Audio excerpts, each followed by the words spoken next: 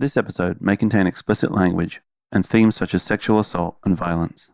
Listener discretion is advised. Here we go. Look at that street. I have a knot in my stomach. That's their house. See that? Oh, the garage is open. They're definitely there. They're home.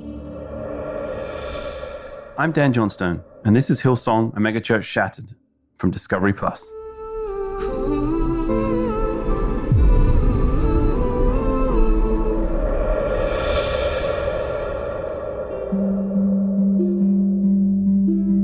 After hearing more about the painful experiences of Delali and Janice while at Hillsong NYC, I was more determined than ever to find Carl Lentz and speak to him face to face. In the wake of his public scandal, I knew that he and his wife Laura had relocated to Bradenton, Florida, a city with a population smaller than 4% of Manhattan's.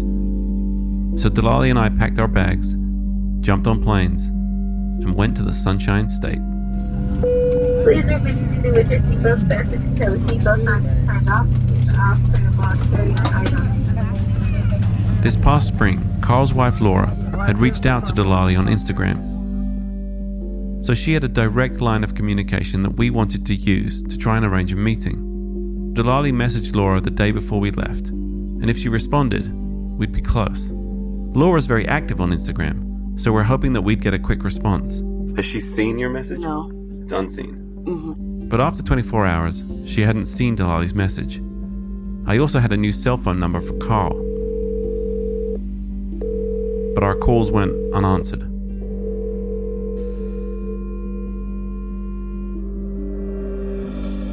While Delali and I waited for a response, we explored Bradenton. I feel like we should find a local and be like, where can we see a manatee? Also, do you know Carl Lentz? Driving through the city, I couldn't help but wonder, why here of all places? What was it about Bradenton that attracted Carl? I had a hard time imagining the celebrity pastor away from his cheering crowds and enjoying the quiet life in Florida. But as we drove around, we stumbled upon what, I have to speculate, may have drawn him there: Bayside Church.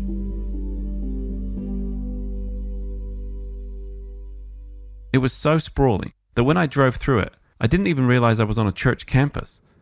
So despite what feels like a 5-mile drive just to get into the church, I just want to make a note that there are multiple exits and entrances from the church, but it's so big and there are so many people that there are 4 sheriffs navigating traffic. Mm-hmm. And not even traffic from like a difficult point of entry or exit. Like there's just a T-junction and there are sheriffs everywhere shepherding you out.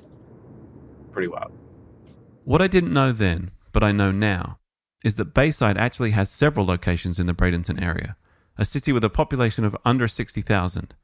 After first opening its doors just a decade ago, it was a quickly budding megachurch. Delali and I actually went to a service at Bayside that day, and it felt like being at Hillsong. We've been wondering why Carl moved here. This particular part of Florida, it's not particularly known. It's kind of tucked away. But when we drove onto that campus,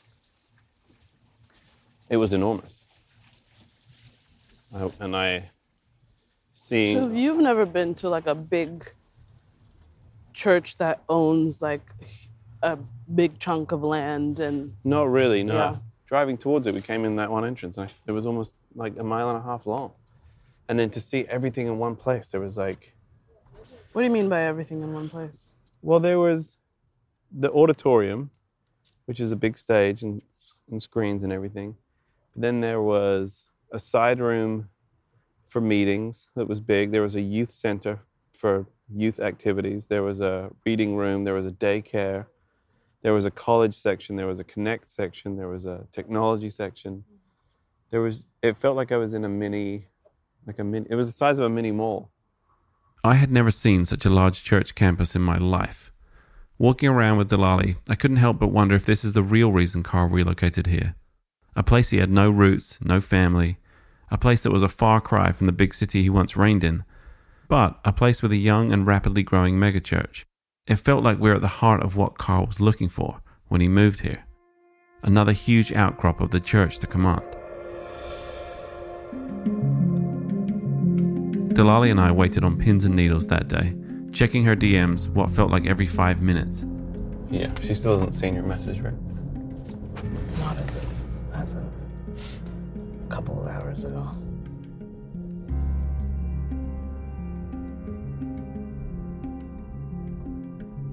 Nope. But no response from Laura ever came. By evening, her message still hadn't even been viewed, and we began to wonder if it ever would be. For the next 2 days, Delali and I drove around Bradenton, hoping that by some divine intervention we'd see Carl or Laura in a chance encounter. That chance encounter never came, and Delali never heard from Laura. So with 2 days left in Florida, we decided to try and up the odds by driving to Carl's house. Okay, we are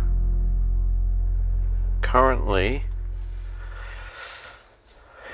in an adjacent street to Carl Lentz's address. And we're going to drive by and see if he's there. Hey. We hoped that we might happen to catch Carl coming and going, or maybe he'd be outside on the porch or playing basketball or doing yard work, that we may be able to park and approach him, and that he might be receptive to our encounter because there was a familiar face. Here we go. That street. I have a knot in my stomach. That's their house. See the garage door is open. There's a golf cart inside. There's a sleek looking SUV type and crossover thing. And a basketball hoop, which is very Carl. Okay, so I'm going to turn around and I'm going to go back. They're definitely there. They're definitely there. They're home. What I think is wild is that we've driven past 100 houses, and that was the only house where the garage door is open. Oh, that's true. As if like they're in the middle of something and I want to turn around and come back. Oh, it's not an SUV. It's a all black Mustang type thing. The front screen door is open.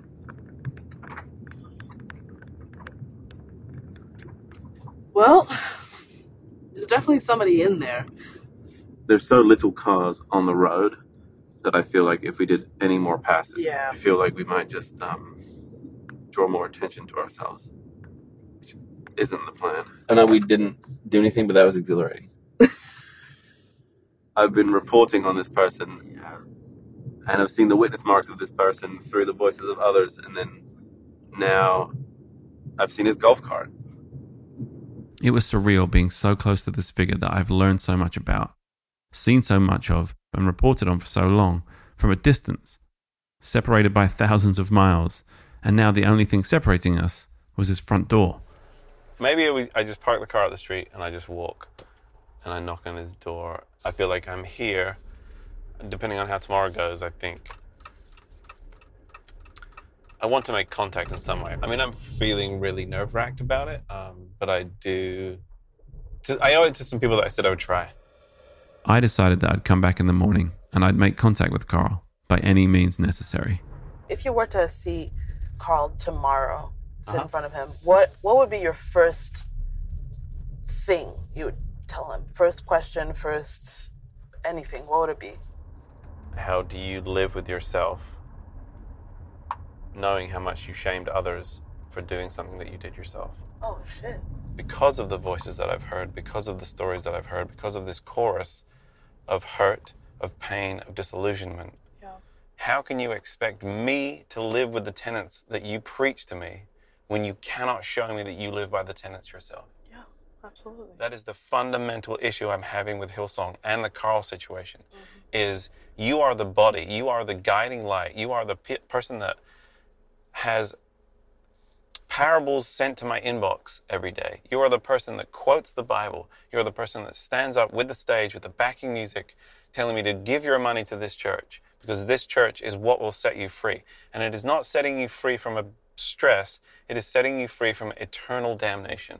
It is your entire existence. And when you cannot do the simple thing that you are telling me to do, the hardest things that you are telling me to do, then I lose respect for you. And I think you are not a shepherd. you are a hawk. I think you are using the energy, the optimism, the naivety, and the power of youth to further something that you don't even exercise yourself. I don't know how to reconcile that. And I think that's what I'm sort of getting at in wanting to talk to Carl, because I want to argue with him. I generally want to remove the platitudes of the Bible and verses and parable and just get to the nuts and bolts of it. This is not about Christianity. It is not about faith. Yeah. It is about what you're saying, preaching, doing, and believing to other people. And when push comes to shove, how you're actually exercising what you're praying, saying, doing, believing. I was ready. After nearly 2 years of following this story and this man, wading through the depths of his hypocrisy, his apparent hunger for power and control, and hearing the countless stories told by the people he hurt, the people he abandoned, I was ready to finally confront him. Tomorrow, I would knock on Carl's door and I would confront him.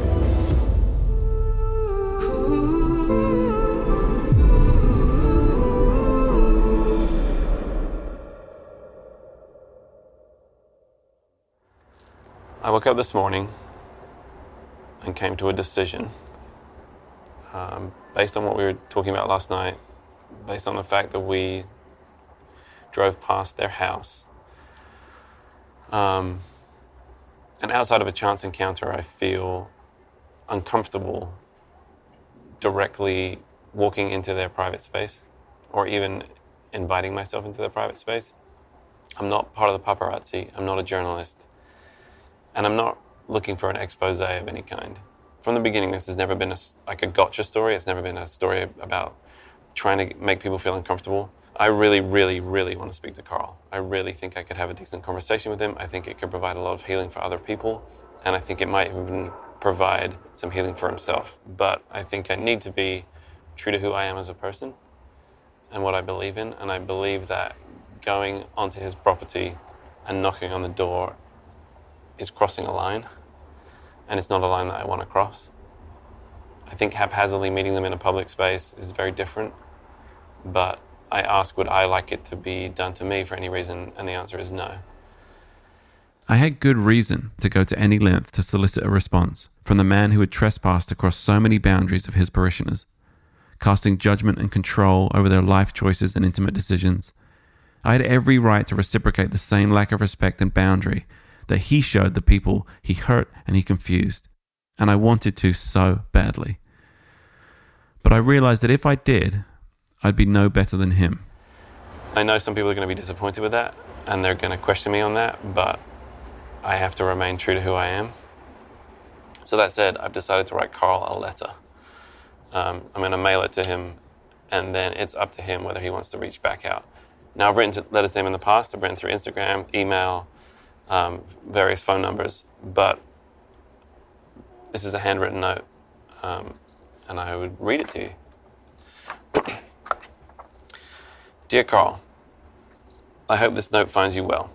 My name is Dan. You may or may not be aware of me, but I've spent the past few years living in the stories and voices of Hillsong, and directed the 3-part series released on Discovery+. Like so many stories, especially of this magnitude, we can hear the narrative, but often without all the words, the meaning can change and lack essential elements to promote healing, understanding, and closure. For that reason, I would very much love the opportunity to talk with you in any capacity and look forward to it in due time. I also put my phone number on there, but I didn't read that part out. How do you feel? I feel like this is the best path forward. I didn't expect Carl to respond to this, but at least I knew with certainty that he would see it. He would open it, hold it, read it, and hear it. I thought this would give us the best, maybe the only chance to get some meaningful response from him. Delali and I packed our bags, drove to the airport, and went home. Any last words? This isn't the end. It might not even be the beginning of the end, but it may be the end of the beginning. All right, there you have it. Carl never responded to my letter, but not even a week after it delivered to his house, Carl posted a lengthy message to his Instagram followers. His first public message in nearly 2 years, since the moment he announced he was leaving Hillsong. Carl Lentz showed back up, also almost a week after my letter was dropped at his door. I'm not saying there's any connection, I'm just saying pretty close. How do you feel about that? The proximity of letter to public statement, I don't think is a coincidence, but I don't think it is directly related. I think it is a sense of them saying like, okay, this is gearing up again. We should probably say something before someone says it for us. How I feel about the post itself, deeply, deeply disappointed. His post says, "It's been a challenging road, but we are alive. We are at peace, and thanks to the grace of God, we are together," all caps.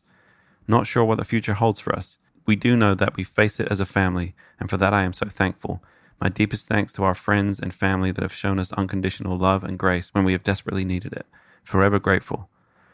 We are hopeful about what is ahead. Thanks, and he mentions the photo company for these pics. Like, all those things, it's like, yeah, okay. I understand that. Glad that that is well, but what about the other stuff? Yeah. Because you can't spread the blame on this. They didn't have any part to do with what happened. You did. Yeah. And you are now saying that we are collectively dealing with it.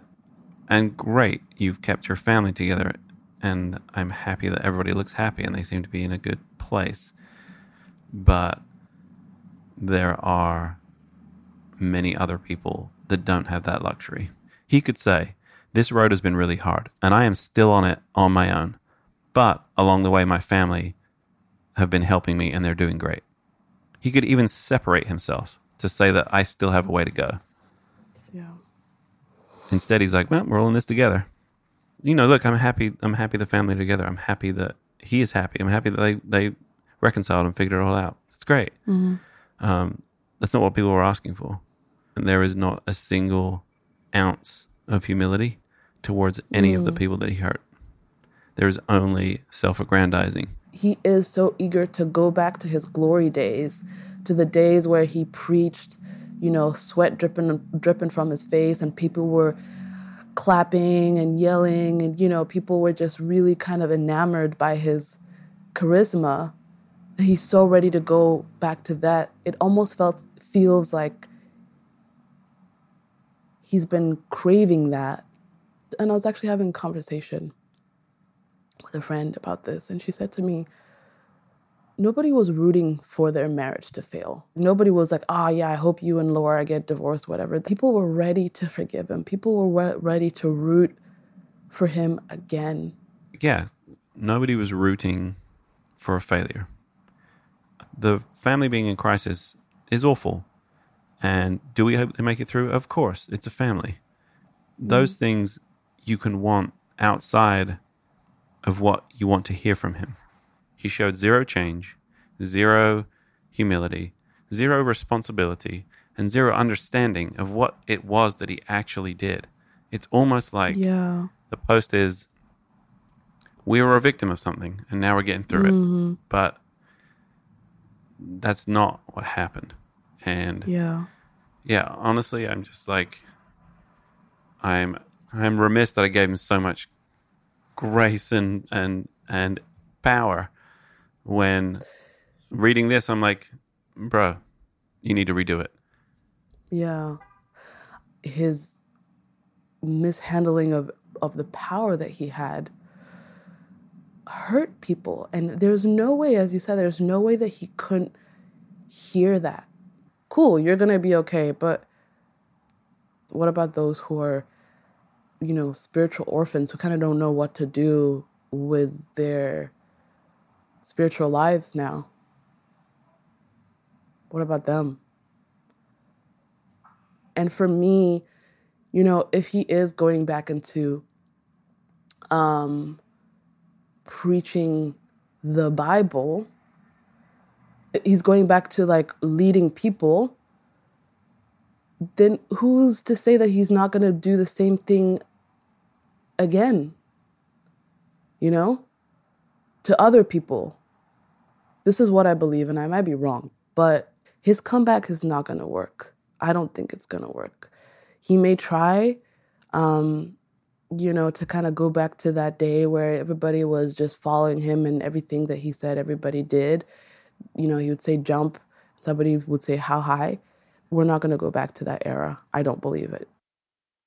We may never see Carl with the power that he once had, but his Instagram post got nearly 60,000 likes in less than 24 hours. There are a lot of people that, despite everything, are eager for his return to the stage. But my hope is that more people can begin to see this post for what it is, a strategy to avoid truth and accountability, and to play the victim.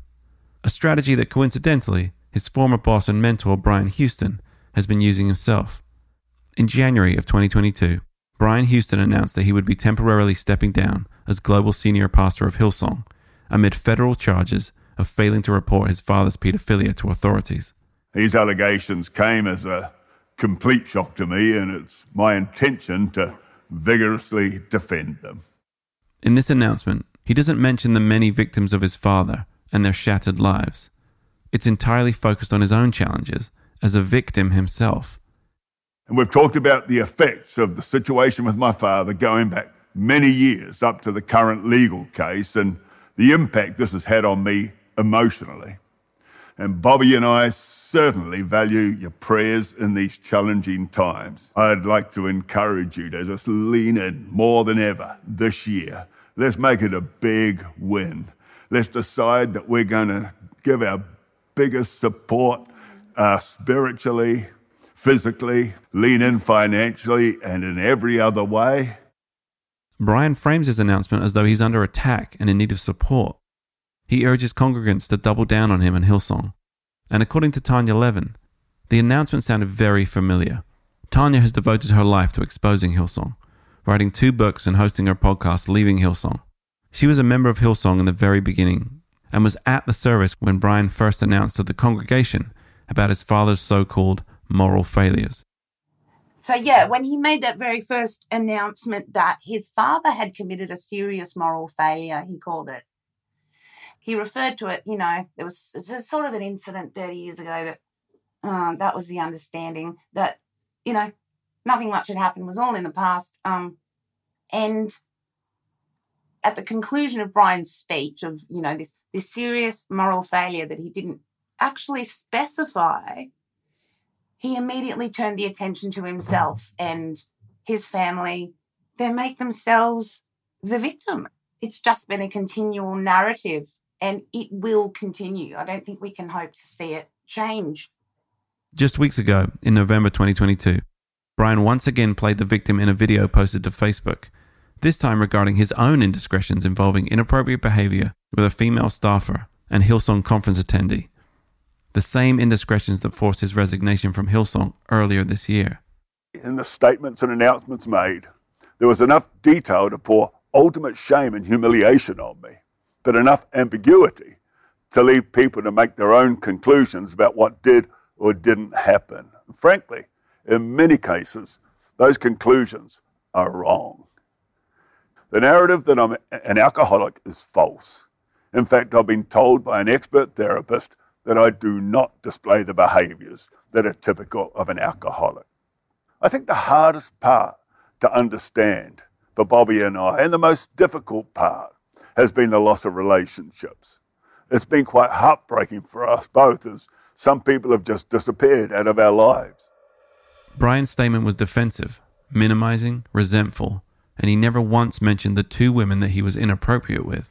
It felt like a desperate plea to hold on to any loyalty he still has in the Hillsong community. So, God bless you. Much love. And as someone once said, the best is yet to come. But for Brian, that might not be the case. In fact, it's possible that the worst is yet to come. Brian Houston's trial for the charges of failing to report his father's pedophilia is now set for December 2022. Brian has pled not guilty, but if he's convicted, he could face up to 5 years in jail. Despite the upcoming trial, Brian also seems to be setting the stage for a comeback. Between August and September, he completed a US ministry tour, preaching to large audiences at several megachurches across the states. If he does avoid conviction and returns to ministry, it seems as though he'll have a congregation to preach to. But at the moment, it also seems as though it won't be at Hillsong. So where does Hillsong go from here? Coincidentally, since separating from Brian Houston to forge a new path for the future, the path it's traveled thus far looks strikingly similar. Hillsong is also on the defensive, faced with serious allegations. In August, an adverse action lawsuit was filed against Hillsong by a former finance employee, Natalie Moses, who claimed they unjustly suspended her. In her lawsuit, she alleges that Hillsong engaged in serious financial misconduct, including misappropriation of funds and tax fraud. Hillsong has denied any wrongdoing and will defend itself in federal court in 2023. Meanwhile, like Carl and Brian, Hillsong is also attempting to resurrect their brand with a PR push of their own, releasing 2 new albums in 2022, featuring both new Hillsong epics and reprised classics that seem to allude to their exposed darkness and dirt in the church, while offering a message of hope, trust, and a new start. But how can people know if they really can trust Hillsong? How can people know if it's really going to change? From the outside, much of it looks and sounds the same. If it looks like the same old Hillsong and sounds like the same old Hillsong, it's probably the same old Hillsong.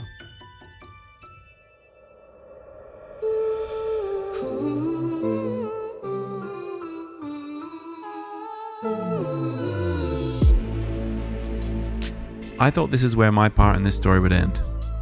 But then, on Wednesday, October 19th, I got an email from a Google account entitled Hellsong. The email read, quote, "Please keep the protection of victims above all else," end quote.